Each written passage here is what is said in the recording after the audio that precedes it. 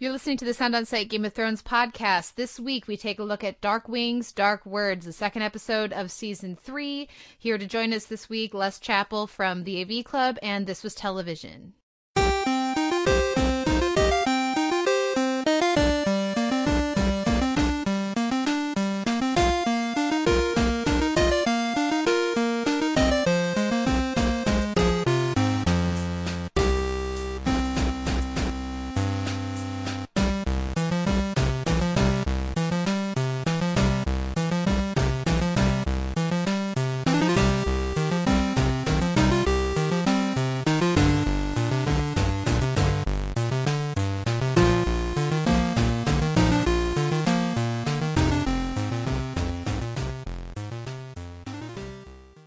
Hello and welcome to the Sound On Sight Game of Thrones podcast. As ever, I am Kate Kalzik, TV editor at Sound On Sight. I am joined by my co-host Ricky D, general editor, Sound On Sight, general editor. How come you always repeat general editor? Hey, Kate. It's a How I Met Your Mother reference. The Him Yim fans out there will know what I'm doing there. Little salute. Yes. And joining us this week to help us talk about the second episode of Season 2, Dark Wings, Dark Words, from the AV Club, and This Was Television, it's Les Chappell. Les, welcome to the podcast. Thanks so much for having me. So before we get into this podcast, this episode in specific, I just want to mention I've read the books, but I will not spoil anything, and that may limit some of the conversation from my end, but it's always fun to talk about. Ricky hasn't read none of the books, has no idea what's coming ahead. Les, what's your relationship with the books? I have read the first 3 books, so I'm entirely caught up to everything that's going to happen this season, or, well, most of it, depending on what elements from the 4th book that they're pulling in. But yeah, I've read the first 3. I've seen all of the show up until now, so I'm in a good place because this season things are gradually coming up, and I know what's coming, so I get to be very excited about it. While at the same time, there's still a little layer of mystery about it.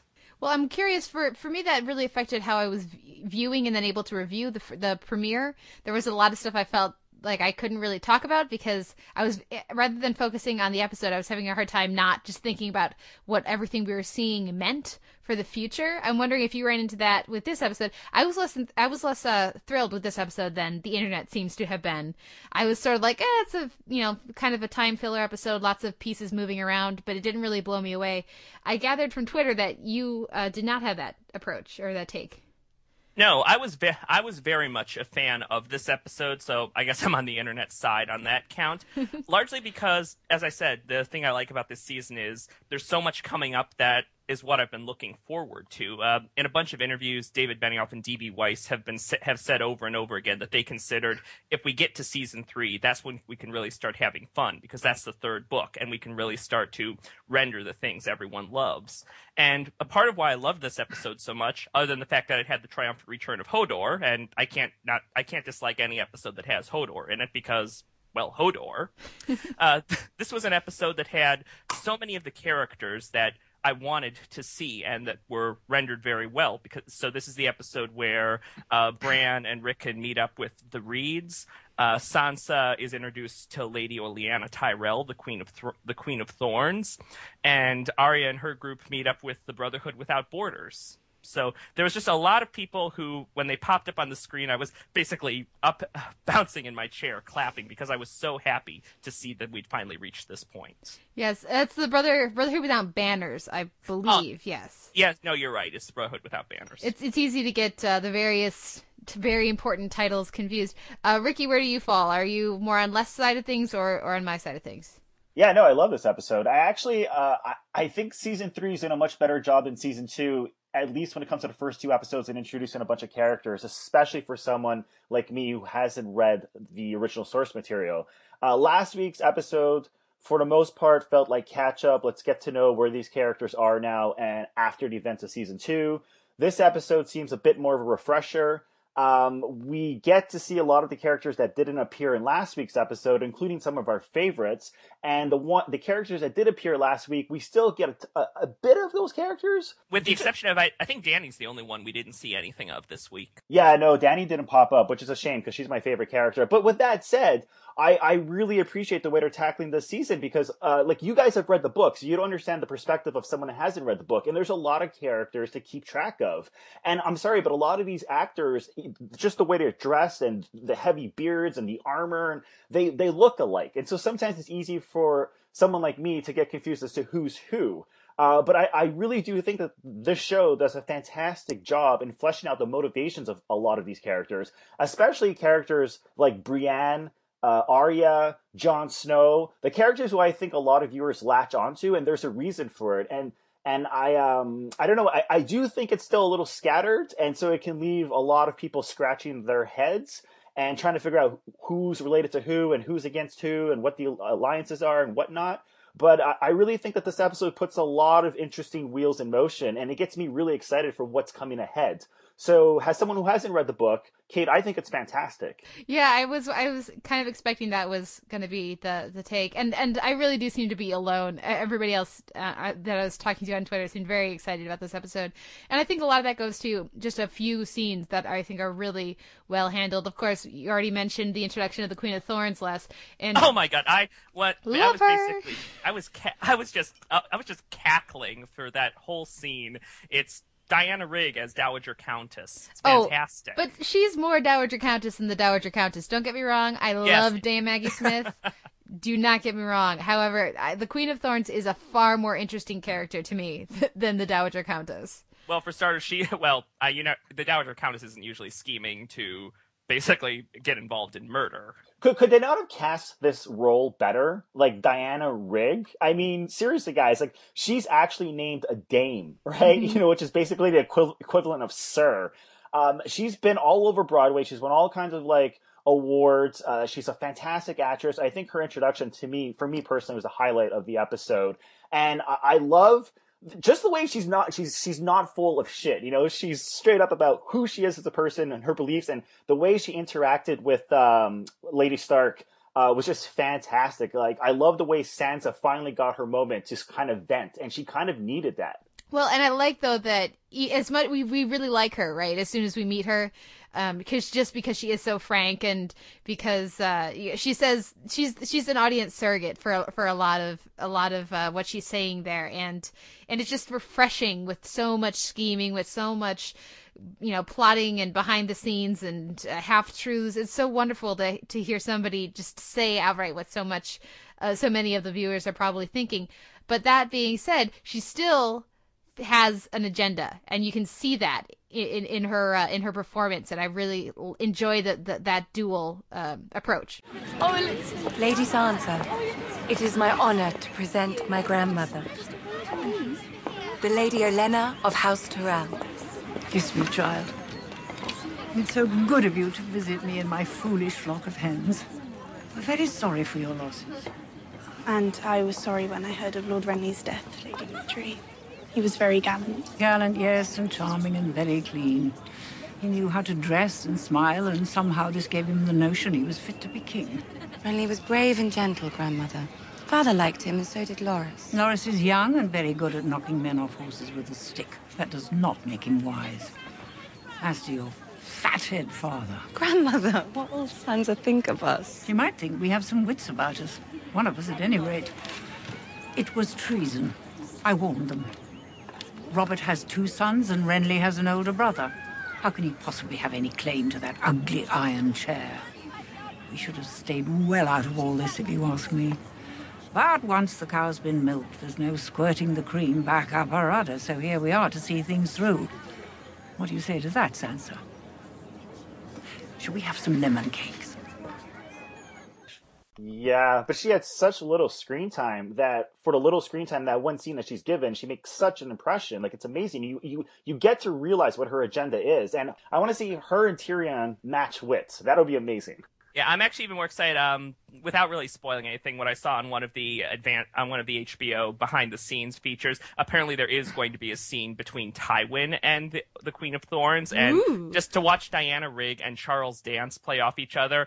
I would watch an entire bottle episode that was just those two negotiating power plays. Oh my God, seriously. Definitely. And I gotta mention Marjorie once again this week. She's amazing. She's my favorite new character. Oh, she's absolutely fantastic this episode. I've actually got it on in the background right now, muted, and they just played the scene where she's speaking to Joffrey and admiring his crossbow, and there's just she's basically stringing she's learning how to play this person who, I mean, Sansa outright finally came out and said he's a monster, and I feel like Marjorie already sort of knew that, but now that it's been put into words, her thought process is, okay, I have to figure out how I can control this. I don't know, man. She's a firecracker. I think she's far more dangerous than Joffrey because she's smart and she knows how to play the room. And I love the sequence in which Joffrey is trying and close, because I get the feeling that he's trying to look good for her. Because he really does like this girl, right? I mean, that's what I'm assuming. I think it's more he doesn't know what to make of this girl, because he's used to being coddled by his family. He's used to being, and now that he's king, he's used to having people who he can push around. Mm-hmm. She's not intimidated by him. She's not afraid of him. And there's part of him that he's confused by it, but he's also intrigued by it. Well, and again, what I said last week, she's really hot, and he just not dismissing that. Well, no, but I mean, like, I really don't. I really think that he's coming very much from a whatever his age is, 13, 15-year-old boy perspective with her, and because he can't control her the same way, because she is able to sort of play their situations and to go back and forth with him, he wants to impress her, because he wants to, aside from, while she obviously shows him deference as the king, he still wants her to want him. And I think that's interesting to watch. But you know what? The fact that his mom, Cersei, is like intimidated by her just goes to show how powerful she is. Like, I love her mind games, but the thing about her character, Joffrey's mom, is I'm not liking her in season 2. Like I want season 3. Sorry, I want to see her strike her deadly venom again. She doesn't seem as threatening as in previous seasons. I think part of that is because just watching the scenes is that Joffrey is essentially taking point in what had previously been a subservient relationship, where you had last week he made that crack about my mother likes drama as she gets older, and then this week when she's trying to basically talk to him about Marjorie, he has that beautiful line, "This is quickly becoming the most boring conversation I have ever experienced." Or when he says intelligent women do what they're told. But that's the thing, like, I don't remember her character letting her son walk all over her in previous seasons. He wasn't the king then. He's the king now, and she also knows her son and knows that he might just have her killed if she goes too far. I don't know. There's that scene between Cersei and Tyrion last season where basically Tyrion pointed out what a little bastard he was, and then she just said, "Don't you think I've tried to keep a leash on him?" Yeah, but only one person has the balls to actually slap the king. You know what? I think it's kind of creepy how he's so turned on by the crossbow that I would hate to see him run into Daryl Dixon from The Walking Dead. Because his whole turning the perversion to a capital crime, like, I think he would have to think that twice. Oh, yeah. There's a lot of fun, I'm sure, to come with Joffrey and crossbows, and I don't know that I want to see all of that, but I think we can all agree that was another one of the highlight scenes, that interaction. I wanted to ask you guys a question without spoiling anything. Does the book get heavy into politics of, like, the LGBT, like, scenario? Like, I mean, because, like, there's already been a few characters introduced that are gay. In this episode, he kind of, like, says right out loud that he wants to make, like, homosexuality, like, illegal. Is that, like, a heavy reoccurring theme in the books? No, I don't think so. They Okay.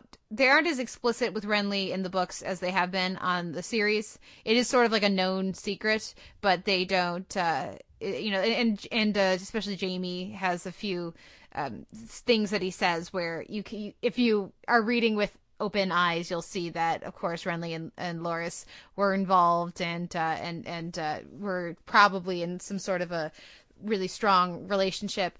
But other than that, it really is not something that takes a lot of priority, I would say, in the books. That's disappointing, because I actually find that, for me personally, that's one of the things that I really love about the show. Like, I want to see more of that come out, but well, who knows? There have been many ways in which the book has really found a strength and capitalized on it. A big thing with that is with Marjorie, who plays a much smaller part in the books, or at least she's not a point of view character, and so we see her effects, but we don't get anywhere near as much, especially at this point in the story, time with her. In the books, well, she's a little bit more of a docile character, at least the way you're interpreted, because you see her through point of view chapters from Kat or Sansa or other characters. But no, this is Natalie Dormer has given the character far more agency than she had in the books, and it's definitely been to the show's benefit. Well, and another changed character in that way has been Shay. I think they've really capitalized on that relationship between Tyrion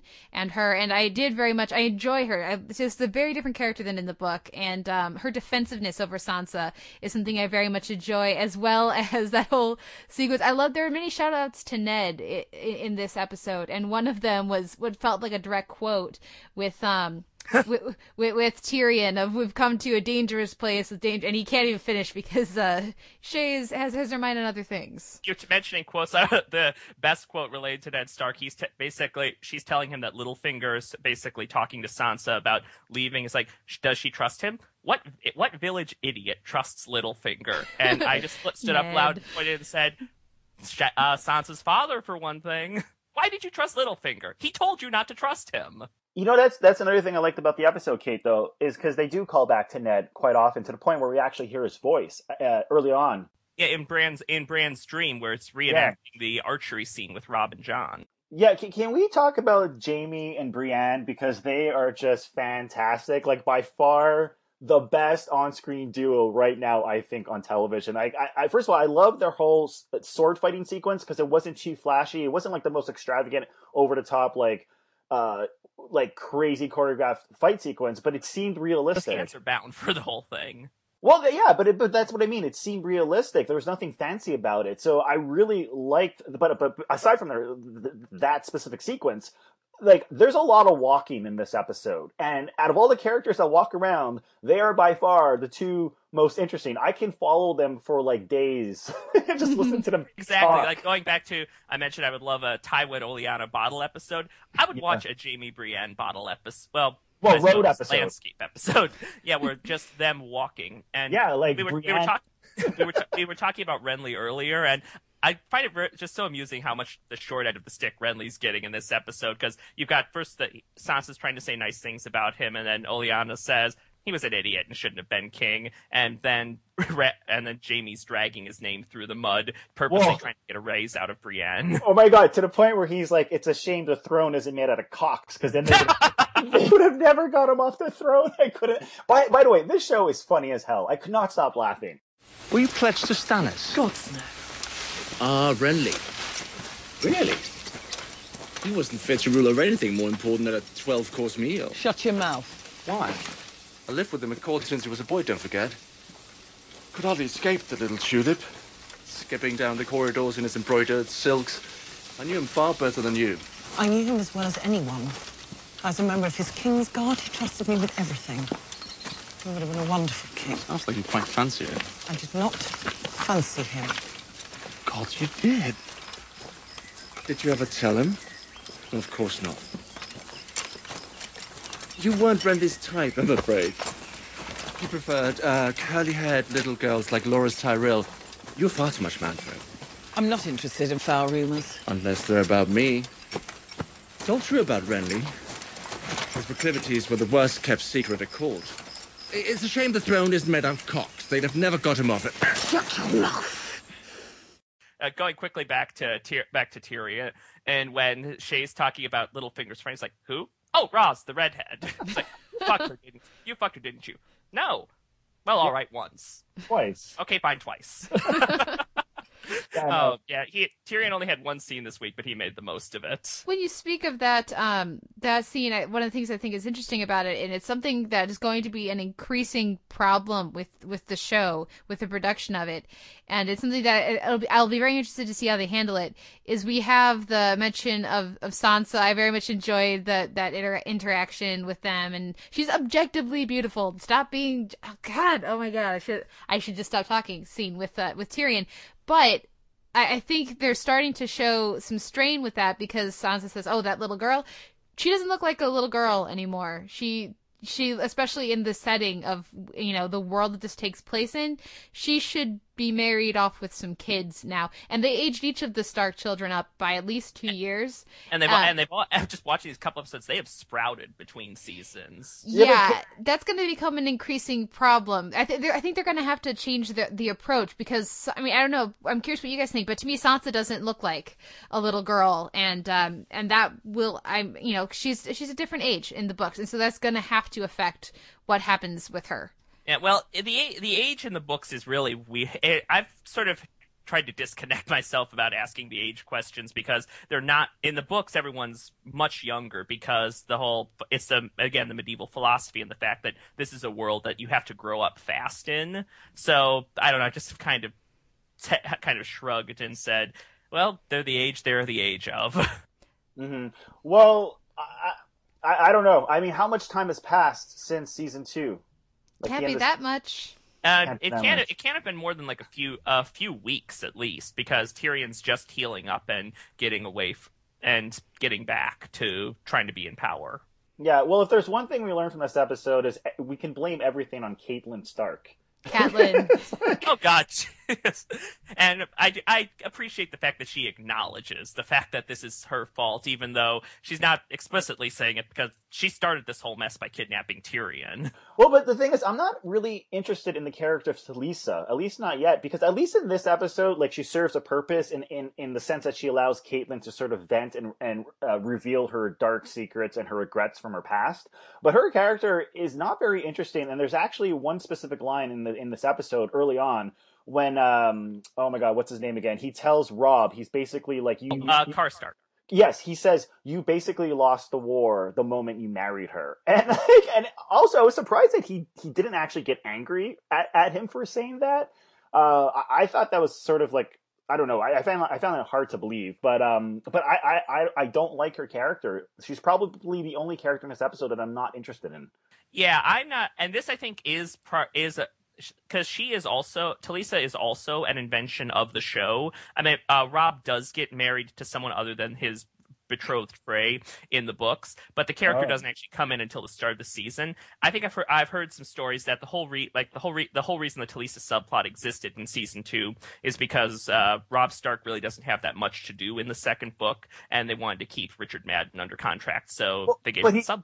But he's not doing anything in the show. I mean, even the whole subplot where he's holding his mom prisoner, it's not very interesting. Pretty much everything we see with Robb and Talisa does happen in the world of the books. It just happens off screen. Okay. And the character, you know, his wife in the books is just as much of a non-character. She's more interesting, I suppose. In the show, she gets more to do. She's far more active, far more active participant, especially because she doesn't have any medical training or anything like that. So, you know, that's a very different relationship with like the battles and things. And I understand they needed to give Robb something to do because they want to keep the focus on the Stark children, but really I don't think he's that interesting of a character, particularly when you make him older, so there's less of that struggle of the boy to the man. Yeah. And when I'm looking at, part of why this episode wasn't as interesting to me is that when you're looking at all the different characters, some of the ones I care the least about are Robb. And as much as I love Catelyn, that was a lovely speech, but I don't care about her as much right now. I would rather be spending some time with Dany. And I also think they need to do some more work to visually separate, for example, where Arya's at and where Robb and his group are at, because after a while, a lot of the show just looks very brown. You're in English countryside, basically. Yeah, well, it felt very dark to me this week, just not a lot of color. And you get the color when you're in King's Landing. You get the color, you get the white up in the north. That's really striking, and down by Dany, it's very striking. But sort of everything else has just kind of become muddled. And so, especially when I'm trying to look at this from the perspective of somebody who hasn't read the books, I could see it very quickly becoming confusing, like just the geography of where everybody else is, because it all looks the same. Mm-hmm. Yeah, well, one thing I absolutely loved about this episode was they introduced the fantasy element in the wargs. Which, like, I mean, anyone that's listened to the Sin Outside podcast knows I'm big on, like, psychic powers, dreams that come true, and especially when the characters have, like, a really strong connection to animals, especially dogs, as Kate would, back me up on that. But this episode, I was like, holy shit, I love these characters. Like, I mean, like, first of all, at the beginning of the episode, back in north of the wall, where we follow Jon Snow and his little group of characters, whatever. Sorry, I can't remember everybody's names, but there's this one character who basically can get into the soul of the bird or something. Like, how does that work exactly? And he can see what's happening around him? That's Oral is the character's name, and he basically transfers his consciousness into an animal. In this case, we saw that bird flying overhead, so he transfers consciousness into the bird, and then he can see, he can fly around as the bird and scout the location, and then come back to his body and retain that information. Okay, but so does he have the exact same power as Jojen Reed and Bran Stark? In a sense, we're not really to the point where we know enough about the ability. Yeah, okay. I think what we see in this episode is that yes, Bran disappeared because his ability to communicate with what Summer, right, is his. His is Summer. Rickon's the shaggy dog. Yeah, because of his ability to communicate with Summer, there's like a warg element there, but then also there's the three-eyed raven, which I always love when they show that because it looks so cool. It's creepy as hell too. That's something different, as Jojen says. So that's not necessarily a warg thing. Well, because I do believe in the episode, is it Jojen or Jojen? Jojen. Okay, I believe that he tells Bran that he's basically a warg. But I love their whole psychic connection. It's like Bran is his long lost better half. And I love the introduction, like the way he meets him for the first time, like the way we see the dream sequence early on in the episode, and later on it repeats itself, only it's actually happening for real. And I also love the fact that his sister is the one that fights with weapons, and he's the type that fights with his mind. So even like him and his sister, who I believe her name is Mira, like that whole trio of characters is fascinating to me. Like I would love to see those three characters when they get older. Like they're amazing. Like I love this show. Well, and that's why, those are characters that are introduced in the second book. And that's why when you have all this stuff in season 2 that's focusing on Talisa and Robb, and this whole time I'm watching this season going, why don't they have the Reeds show up? That's way more interesting. In the second book, most of the stuff that's happening with Osha and Hodor, the Reeds are a big part of that in the book already. So is Orell going to play a major part in season 3? Well, he's a part of Mance Rayder's army, and there's obviously Jon Snow doesn't quite trust him at this point, which he's probably entirely right not to trust any of them. But I assume, my memories are a little fuzzy, and I don't want to spoil anything, even if they weren't.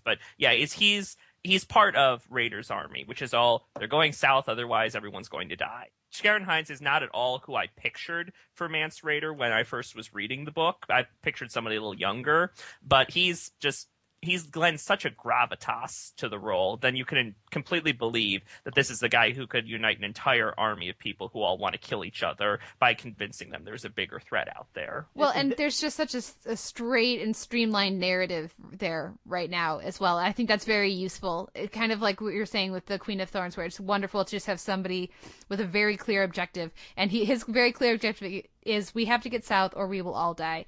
Though I will say, so that's refreshing, but I will say I think there shouldn't be any Jon Snow scenes if there's not somehow a little bit of Ygritte, because I missed her this week in those northern scenes. I agree. You know nothing, Jon Snow. I love Jon Snow, though. I love his character. But I also, like, the casting of the show is incredible, because even the character of Orell, like, they cast Mackenzie Crook to play his character, and he's not a well-known actor, but he so suits that role. Like, he's creepy as hell. So I want to see more of his character. And I don't know, I'm still going to defend Jon Snow to the day I die, because I love his character, and I think he's much needed for the show, especially for people that haven't read the book, because everyone I know that hasn't read the book, he's the character that they latch onto. So I think he's kind of important for that sort of audience. But also, I just want to quickly say one thing, Kate.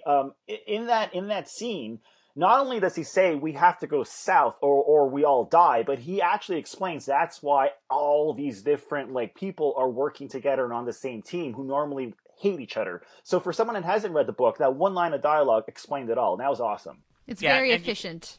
And you talk about the narrative direction. I think that's actually a large part of the reason why why there is a population of people who have turned on Jon Snow, because his plot in the second season there was no direction. He was just aimlessly going north, and it felt like he was, especially when he got separated from the main group, it was like he was just walking around with Ygritte for 3 episodes straight, which was frankly just uninteresting, as much as I like Ygritte, as much as I enjoy Rose Leslie.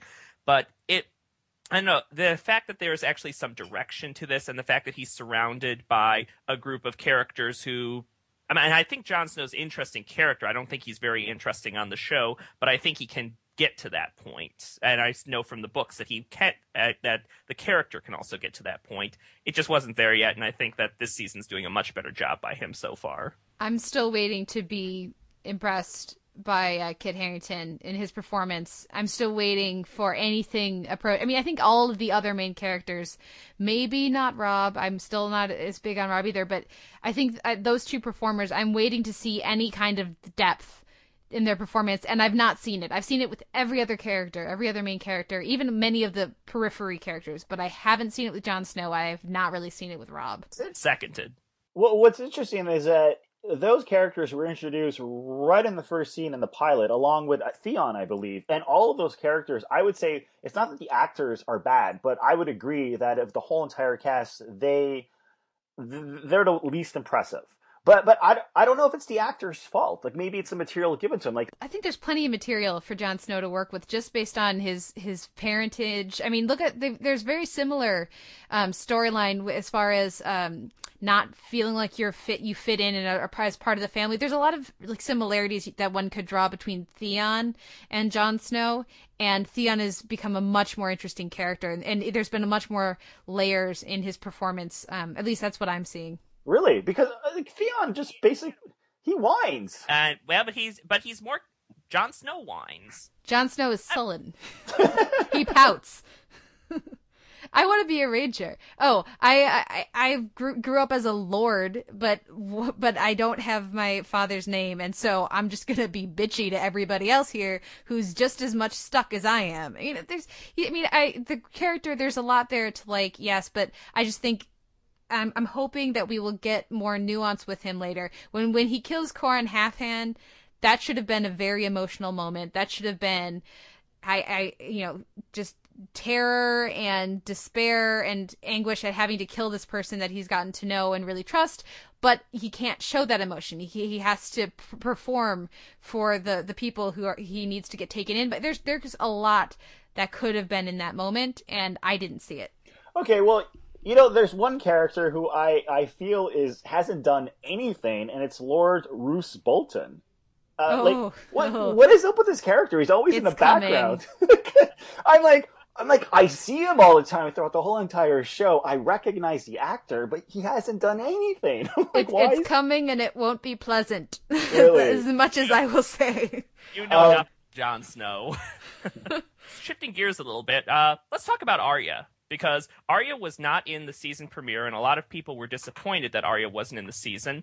She's in the episode, sorry. She's in this episode, and it's so good to see Arya again, especially with Gendry and Hot Pie. I really like Hot Pie. But you know what I loved about her scenes is because she learned how to use the sword, and every time she went to go pick up the sword, I was expecting her to pull off, I don't know, just do something spectacular and actually show these dudes that she can kick their ass even though she's a little girl. And no, that's not exactly what happened. She actually got schooled. And so that it's little surprises like that is that's one of the reasons why I appreciate the writing of this episode.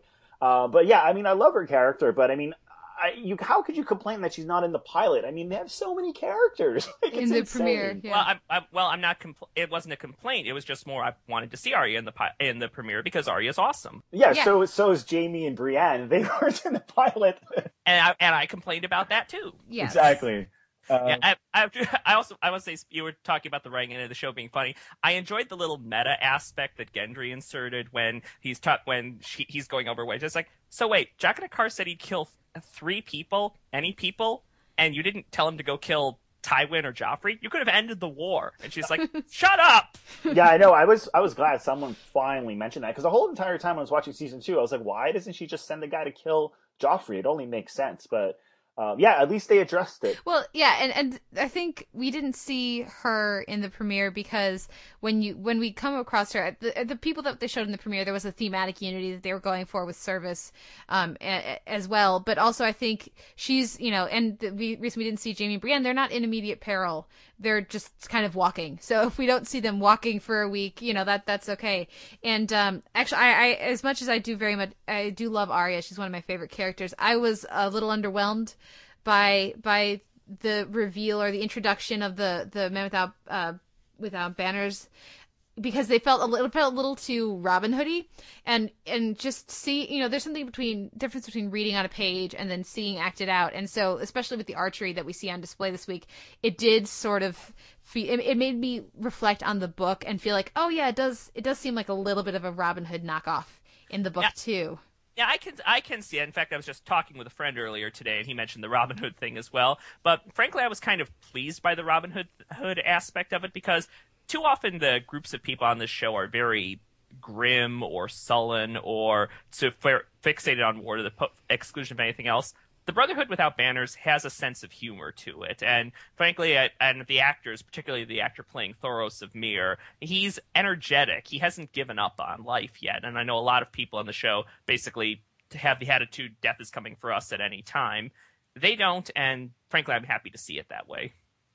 I just wanted to mention that I absolutely love the opening credits too. I wanted to talk about this last week, but we just ran out of time. But I love how every season they add to the opening credits. And the opening credits, from my understanding, is done by the editor who always works with David Fincher. So he won, or actually he never won an Oscar, but he was nominated for several Oscars for like The Social Network and The Girl with the Dragon Tattoo and Panic Room.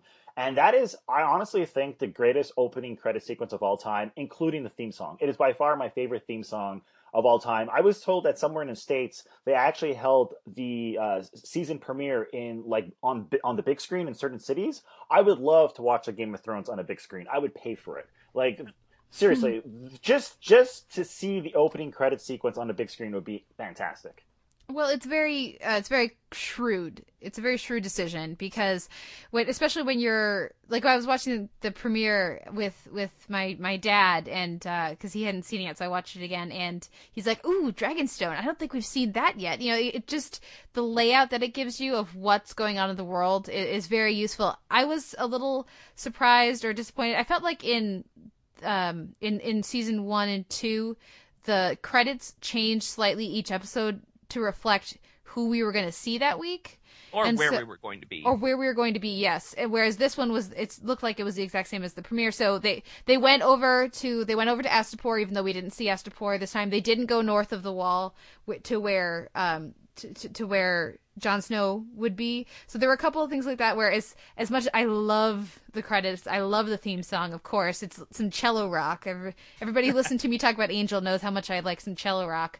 But yeah, that was a little bit of a disappointment for me, if only because they spoiled me so much with it last year. But on the other hand, I love the fact that they've been adding for these first couple episodes, Winterfell's just on fire. But they did add to the opening credit sequence in this episode. Like, I don't know what the names of the locations are, but there's like locations and names that I haven't seen in the previous episodes. So they did add to this. No, it was the same as the season premiere. Really? Yeah. Uh-huh. Okay. Well, then it's either way, it's different from season 2, and it's still fantastic. Yeah. No, and it really gives you some of those visual cues that, just in the design of each location on the map, that will help you when you get to those varying parts of the episode. But unfortunately, we're almost out of time. We actually have a hard out this week, so we can't just go on for over an hour like we did last week, even though it was so much fun. What are any final thoughts that we want to mention before we wrap things up? Well, going back to Arya quickly, I wanted to say it was also, in terms of characters we didn't see last week who came back, it was nice to see Sandor Clegane return, this time as a prisoner of the Brotherhood Without Banners, and the look of terror on Arya's face when she sees him and tries to back out. Then Clegane looks over and he's like, "What?" And then we've talked a lot about people who are just willing to openly say things. It was a treat to hear him just say, "What the fuck is the Stark bitch doing here?" And the Brotherhood just all looks at each other and they're like, "Well, that's interesting." Yeah, I think this show is amazing. I think the worst episode of Game of Thrones is better than, most TV shows out there, like maybe aside from like Breaking Bad and I don't know, Justified, but the show's incredible. And as someone who hasn't read the book, I like the fact that these first 2 episodes basically have prepared us for what's to come and it introduced us to a bunch of new characters. They've taken time in helping us understand their motivations and how they're related to each other. And I mean, look, season 1, we had dragons. Season 2, we had White Walkers. Season 3, we have giants. And now we got wargs. Like, what's next? Like, I'm so excited. I can't wait for next week. Yeah, no, and I've actually been really excited on this one because this is the first time that I'm watching it on a weekly basis. The first time I marathoned it on DVD. Second season, I got HBO a week before the season finale, so I wound up marathoning it then. So this is the first time it's getting broken down on an episodic basis, and so far it's holding up well for me on that.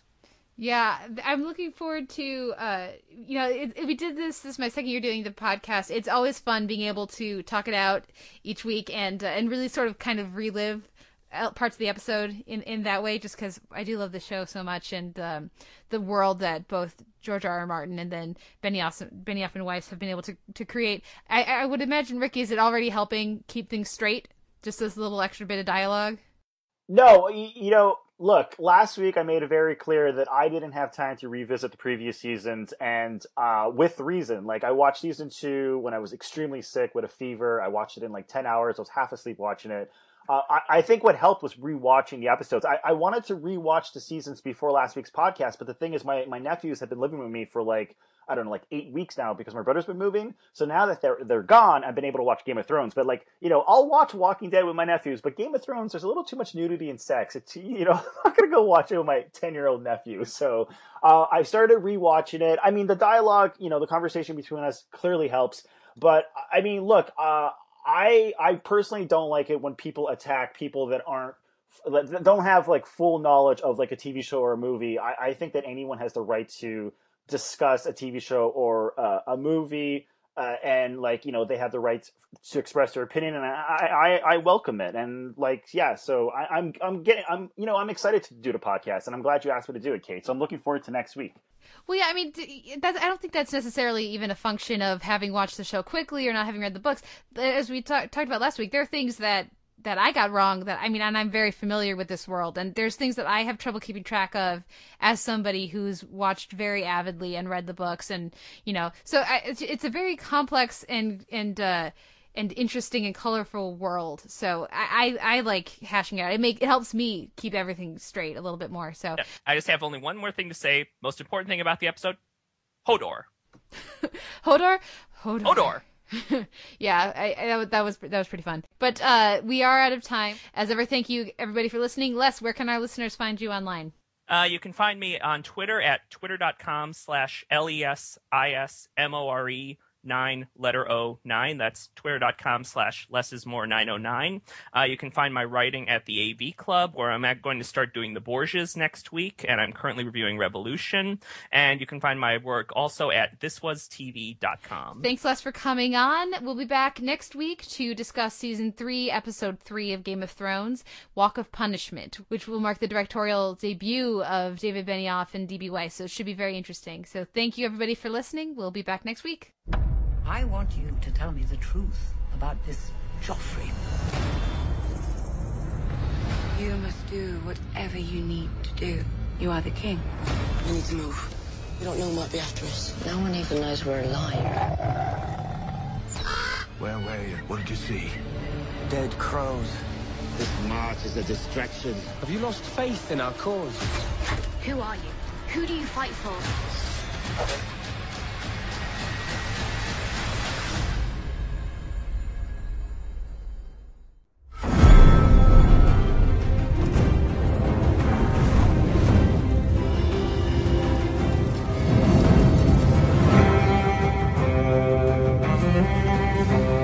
Mm-hmm.